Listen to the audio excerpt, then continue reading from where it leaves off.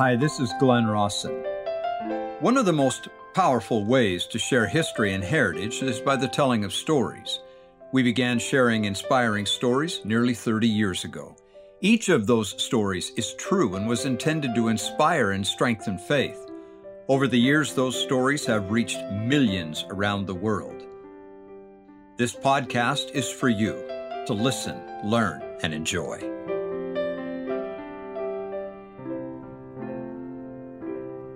This story that I'm about to share is a reminder of the all-accepting love of the Almighty. Early in the Savior's ministry, he took occasion to travel from Judea to Galilee by way of Samaria. Now, most Jews at that time considered Samaritans the lowest class of human being on the earth, and they would not associate with them, not even travel through their land. But Jesus, pressed by a need unknown to us, journeyed on the forbidden soil. Now, around noon, Jesus and the 12 stopped near Jacob's well in the land of the Samaritans. It's hot. Jesus is tired. As the disciples went away to buy food, Jesus rested on the edge of the well. A woman approached the well carrying a pot of water. You know this story. Jesus says to her, "Give me to drink." Well, recognizing that he's a Jew, the woman is shocked that he has broken custom and even spoken to her. "How is it that thou, being a Jew," she said, "askest drink of me, who am a woman of Samaria?" Now, it seems right here that Jesus sets aside his thirst momentarily and focuses on the woman and the teaching opportunity afforded him. He replied, "If thou knewest the gift of God and who it is that saith to thee, 'Give me to drink,' thou wouldst have asked of him, and he would have given thee living water." Well, the woman doesn't understand. She's thinking literally about water and water pots, but the master is speaking figuratively. So patiently and gently, Jesus leads her to a point of spiritual readiness where she is now prepared to be taught the gospel. Then abruptly, Jesus said to her, "Go, call thy husband and come hither." John 4:16. The woman replied in shamed truth, "I have no husband." And now perhaps we see why she's coming to draw water in the heat of the day when there's no other person at the well, because Jesus then says, "Thou hast well said, I have no husband, for thou hast had 5 husbands, and he whom thou now hast is not thy husband. In that saidst thou truly." I love this part of the story. This woman was evidently grossly unworthy. Her life had been one of poor choices and many mistakes. Yet, does the master turn her away? Does he deny her or deem her unworthy of his help? No. In fact, in bold and undeniable terms, he declares to her, in one of those rare instances that he did so, that he is the promised Messiah. The woman was so impressed and so deeply converted that because of her, many Samaritan souls came out to hear Jesus, and they too were converted. Now, I conclude from this story, and I hope I'm on the right track. I don't need to reach a certain level of worthiness to be loved by God and receive help from the Savior. That's why he's the Savior, because he can help me, save me, anytime, anywhere, and in any pitiable condition I'm in, if I'm willing to be helped. This next thing I'm going to say causes people indigestion. If you stop and think about what we want to be and where we want to be and who and what we want to be, and then compare that exalted condition to where we are now at the present time, who is worthy? Which one of us is ready to walk into the celestial world? Which of us is ready to be exalted? None. Only one ever was. We are not there yet. And probably in mortality, we won't be. But He still loves you just the way you are, right where you are.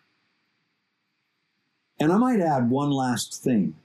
If in all your efforts to live your religion and be good, you take all the joy and fun out of life, well, I'm not sure you're doing it right.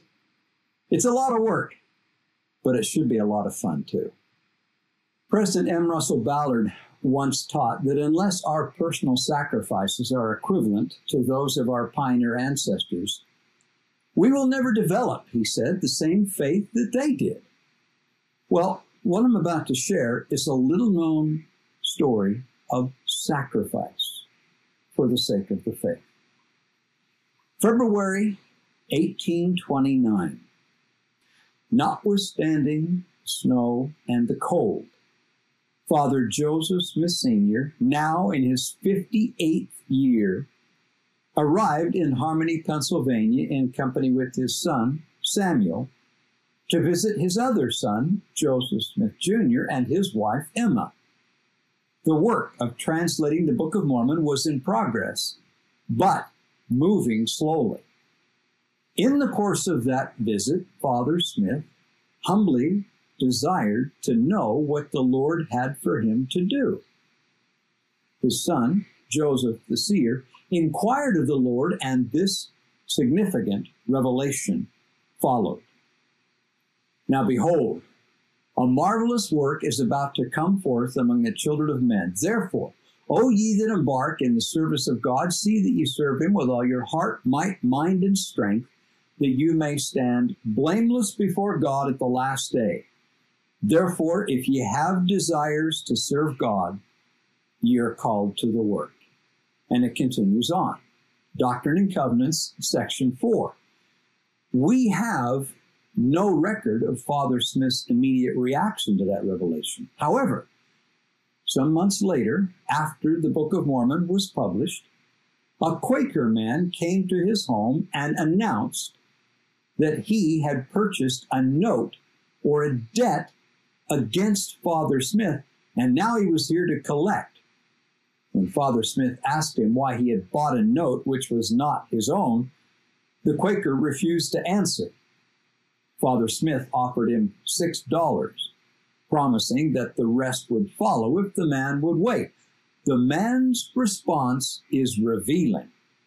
No, he said, I will not wait 1 hour, and if you do not pay me immediately, you shall go forthwith to the jail, unless, and he ran to the fireplace and made violent gestures with his hands towards the fire, unless you will burn up them books of Mormon. But if you will burn them up, then I will forgive you the whole debt. End of quote. To this, Father Smith answered decidedly, that I shall not do. Then answered the Quaker, you shall go to the jail. At this point, Lucy Mack Smith offered her gold beads that constituted the remainder of the debt, but the man refused them. He called a waiting constable who arrested Father Smith and took him to jail. Along the way, Father Smith's captors made him this offer. The men by whom I was taken, he said, commenced using every possible argument to induce me to renounce the Book of Mormon, saying how much better it would be for you to deny that silly thing than to be disgraced and imprisoned when you might not only escape but also have the note back, as well as the money you have paid on it.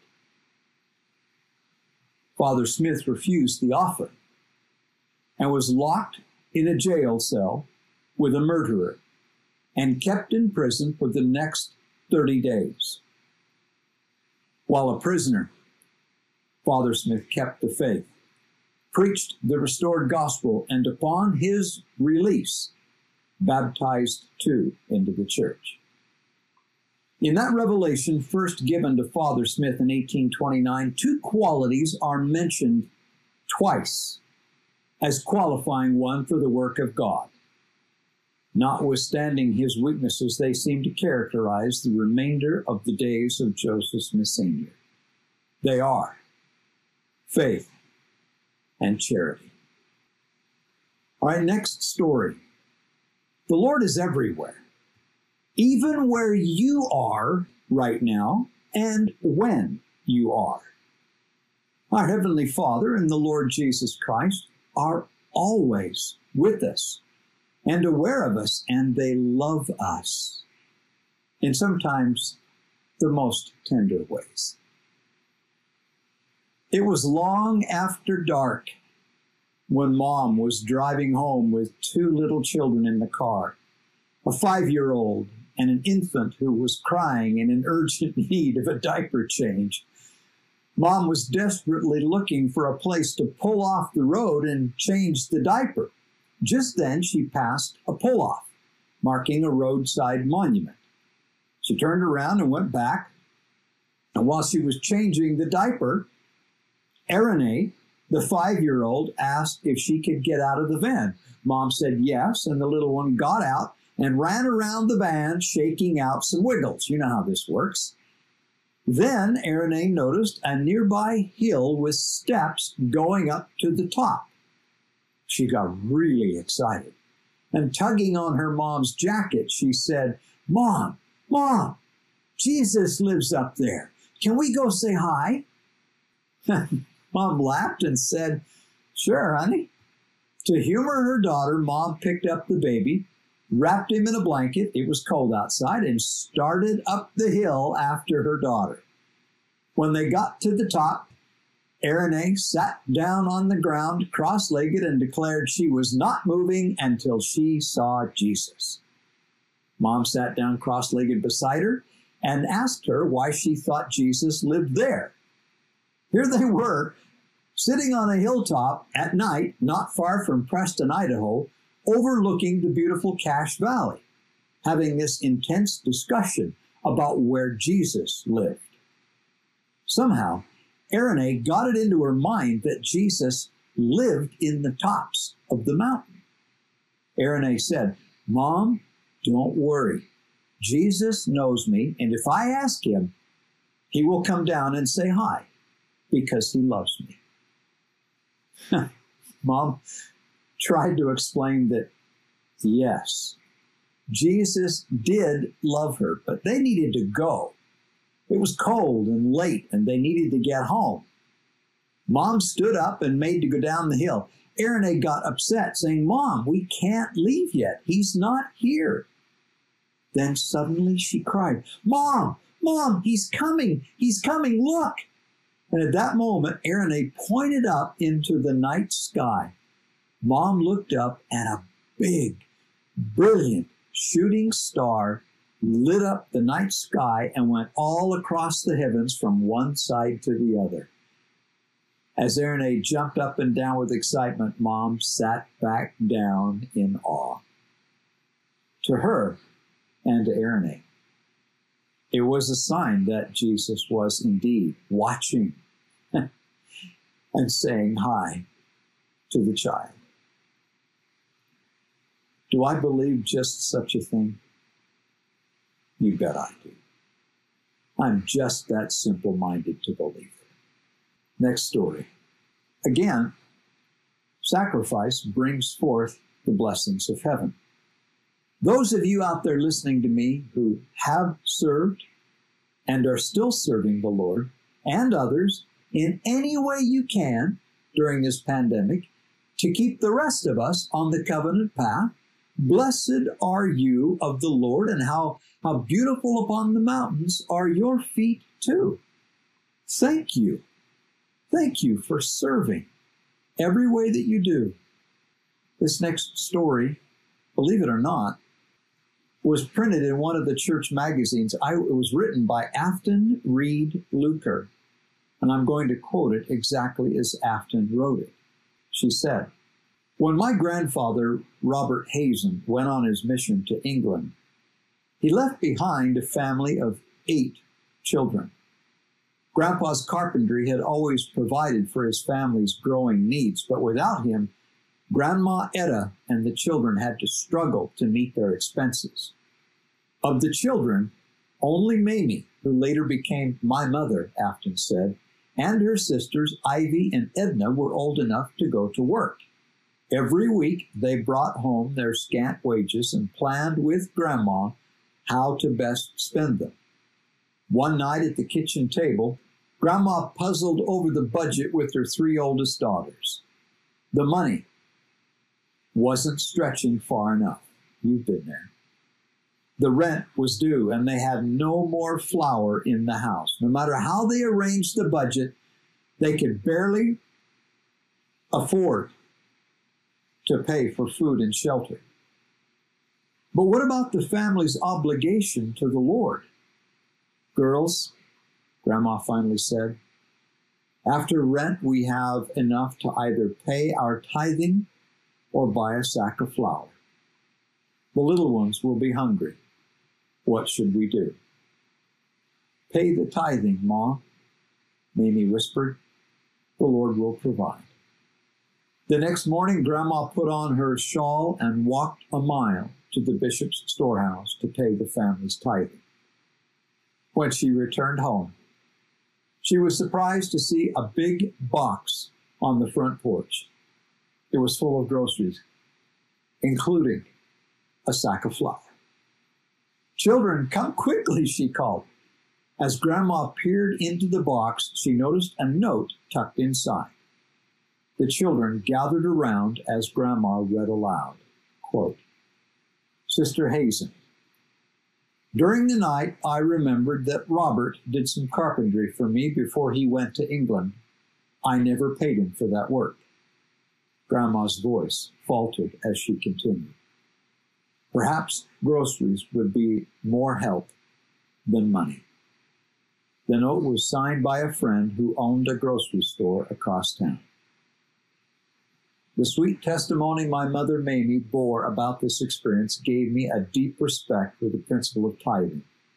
Through her example and my own experiences, Afton said, "I have come to know that the Lord meant it when he said, 'Bring ye all the tithes into the storehouse, that there may be meat in mine house, and prove me now herewith, saith the Lord of hosts. If I will not open you the windows of heaven and pour you out a blessing, that there shall not be room enough to receive it.'" Thank you for listening. Many of the stories you heard today have been published and are archived at glenrossenstories.com. If you would like more information, you can communicate with us there. We will be back again with another podcast next week.